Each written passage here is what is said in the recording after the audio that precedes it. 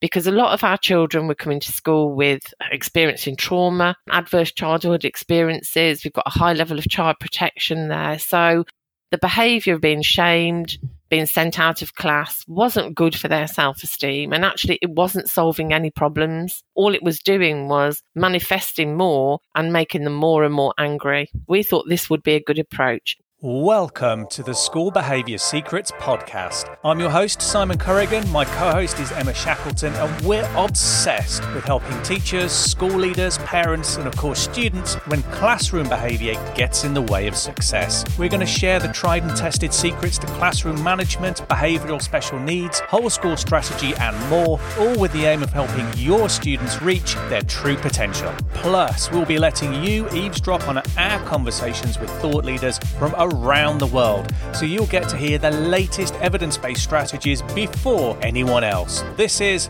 the School Behaviour Secrets podcast. Hi there, Simon Corrigan here, and welcome to another Essentials episode of School Behaviour Secrets. In these Essentials episodes, I share with you one important strategy or insight from an earlier interview episode that can make a real difference for the students you work with in your school or your classroom. And these little reminders are more important than ever, I think, when we're all so busy and overwhelmed and distracted in the modern school workplace. In this Essentials episode, I'm actually going to share part of Emma's interview with Janine Dodds from episode 22. Now, Emma interviewed Janine to find out how she had helped successfully implement restorative practice in her school. And I know that restorative conversations are something that a lot of our listeners have a strong interest in. I want to pick up the interview where Emma asked why Janine's school had decided to explore a restorative approach in the first place.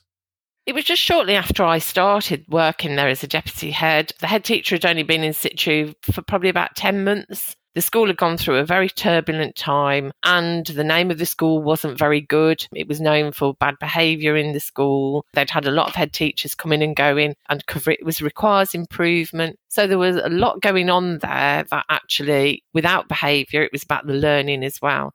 So when we got there, they used the normal behaviour strategies, charts, stickers, but it wasn't consistent across school. And staff relied heavily on senior leaders to deal with behaviour issues that were happening. So the head teacher then went off to a meeting, and there was a pilot for the restorative approach. So we decided as a school that we'd like to have a go at that. So the trainer came in, did a delivery to the senior leadership team. We liked what we saw. They then went to governors and did a presentation to them. They liked it as well. So we decided as a school we would take this forward. We thought it would be a way of children having a voice, because a lot of our children were coming to school with experiencing trauma, adverse childhood experiences. We've got a high level of child protection there. So the behaviour of being shamed, being sent out of class wasn't good for their self-esteem, and actually it wasn't solving any problems. All it was doing was manifesting more and making them more and more angry. We thought this would be a good approach. Our children come in with very low language skills, so they hadn't got the language to be able to solve problems or say how they were feeling or actually talk to people. It was more about shouting. You know, they'd been used to being shouted at in school, they'd been used to being shouted at home. So they did it with their peers, and that's how they saw it was a way of solving problems. It also was that actually our children were going back into class after they'd had problems at lunchtime. We know lunchtimes is always a sparky time, and they were carried on. So it affected learning, it disrupted classes. So we just thought this would be a way of looking at a different approach. So that sounds like quite a big transformation in your school. Can you describe a little bit about how you got that ball rolling and how you started implementing this vastly new strategy and approach in your school? We went to staff and we said, this is what we want to do. So we did a staff meeting first to introduce it, to say, we know there are issues. We know that people want solutions. As seniors leaders, we can't be in every classroom solving the issues with behaviour. We did a whole day staff training with the trainers, and that was a whole school, because it had got to be a whole school approach. It had got to be everybody. So that was the office staff, cleaning staff, the lunchtime supervisors, everybody was involved. We went through what the restorative approach was, how we do it, We all had to do role play and we all mixed up. So everybody knew that this was going to be a consistent approach in school and this was the language that we were going to be using with children. We had some resistance from some staff because a lot of people come in with their own ideas about behaviour, about punishments. They thought children should be punished for what they did, but we still went with it. With our staff, with a lot of people, we all have been brought up different. We've all got different values. So bringing us all together and trying to get us all on the same page, we knew was going to be an uphill battle with some staff. And, it challenged my perception as well because, here we are now all of a sudden doing this. It's a different way. But I'd done a lot of work on behaviour when I was at university and part of my dissertation was about behaviour. So it seemed the next step for me. I thought this was the right way.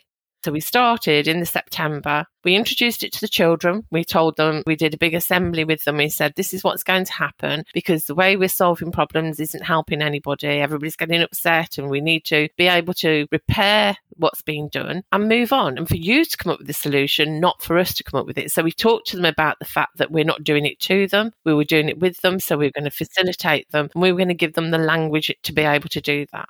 So we started and it was funny. You could tell children were very shocked about, oh, right, they've had a falling out. Let's go and talk about this. We'd sit down and we'd talk with the child, and it was, what happened, what was happening before and all of those things that we went through. So everybody had a script to use. So we were all using the same language. Janine, do you think that script gave the staff confidence that they knew exactly what you meant? Because I guess some people might have already had experience of the approach. And for some people, it would have been brand new. So do you think the script was valuable in getting everybody on the same page and giving them some tools? Yeah, because it gave a structure. So you'd start off with, what happened? What was happening before?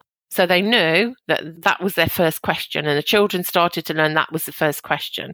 And they were all given a voice. So it was like, well, we're going to have this restorative conversation now. So we're all going to listen. So we're going to start with you first, then with you. Now, what they didn't do, some people, is think, well, actually, at that point, that child wasn't ready for that restorative conversation. So there was a lot of modelling around that because if a child was angry, it was no good doing a restorative conversation because they weren't ready. So it was, are you ready to have this conversation? Can we do this now? As senior leaders, we were out on the playground at lunchtime, break times. So we were there and we were doing those conversations. If we were called to lessons, we'd do exactly the same. But that became an issue because some staff would still call for us to do this. So it was then that we said, right, okay, we've got so far and we've done really well up to there. Staff were taking it on board and it was working really well. But we're still getting particular people sending for us to go and solve the problem. So we kind of said, right, okay, we've got to be a bit firmer here. We've got to say, right, have you had this conversation? So we looked at our behaviour policy as well at that point because it didn't reflect the restorative approach. We said, right, what have we got to put in here that staff can follow this and know that's the process? The children need to know that the conversation is going to happen. It might not happen then, but it's going to happen. It doesn't take me as a senior leader coming in because I have no idea what's gone on in that lesson. Staff were a bit funny about it. They had a bit of an issue. They were saying, so we can't call anybody if there's an issue. We said, no, you can call someone. But what you've got to do is try and discuss with the children what's happened. And if the issue is with you, you need to have that conversation. It's not always between children. The staff get harmed if the lesson's disrupted, and the children needed to know when harm isn't just physical. It can be a disruption of a lesson. It can be, shouting out, those types of things that you want to talk to children about. So the children started to understand that harm wasn't physical. It could be anything really. So we put the behaviour policy in. That took about 7 or 8 months to get into it, that we decided that actually there was a gap there that we needed to fill. And then because it was a pilot, we'd had like a baseline. And then at the end of the year, we looked at where we were. And we did see that things had improved, but there were still little pockets that needed ironing out, as you would with anything coming in new. But we had seen a change and the children had seen a change as well. So they'd recognised that staff actually were talking to them, listening to them. They were actually given a chance to air their views and say what had gone on. And one of the things that turned it around for me was they weren't using this, which staff thought they weren't using this to get out of lessons. Because what we'd put in there was, okay, this conversation might not happen now, but it will happen. So if I'm teaching, I can't do this conversation, but at a time that's good for both of us, we will do it. So we've gone down that part with them. We also went down a route of that we didn't raise voices. It was a conversation, because if you're having a conversation with somebody, you don't get cross with them. And if you're calm, the children will stay calm as well. So we got to that point then. We're still working on it now. We're 5-6 years down the line and we're still working on it now, because we see things that we think, oh, actually, we need to tweak it. The journey we've been on is massive, when you think about the change that we've had. And like you say, sometimes it is nice to stop and do that, because when you're on that treadmill, you don't always see how far you've come as a school. Do you feel like it's an ever-evolving process and you do need to keep revisiting and keep checking back that everybody's on the same page?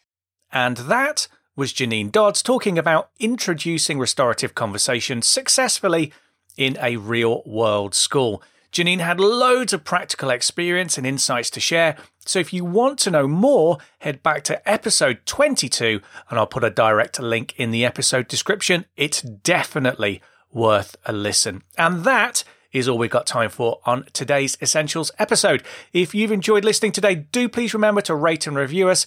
It takes 30 seconds, and when you leave a review, it prompts the algorithm to recommend School Behaviour Secrets to other listeners, and that helps us grow the podcast and reach other teachers, school leaders, and parents. And while you've got your podcast app open, please do remember to hit subscribe so you never miss another episode. Thanks for listening today, and I look forward to seeing you next time on School Behaviour Secrets.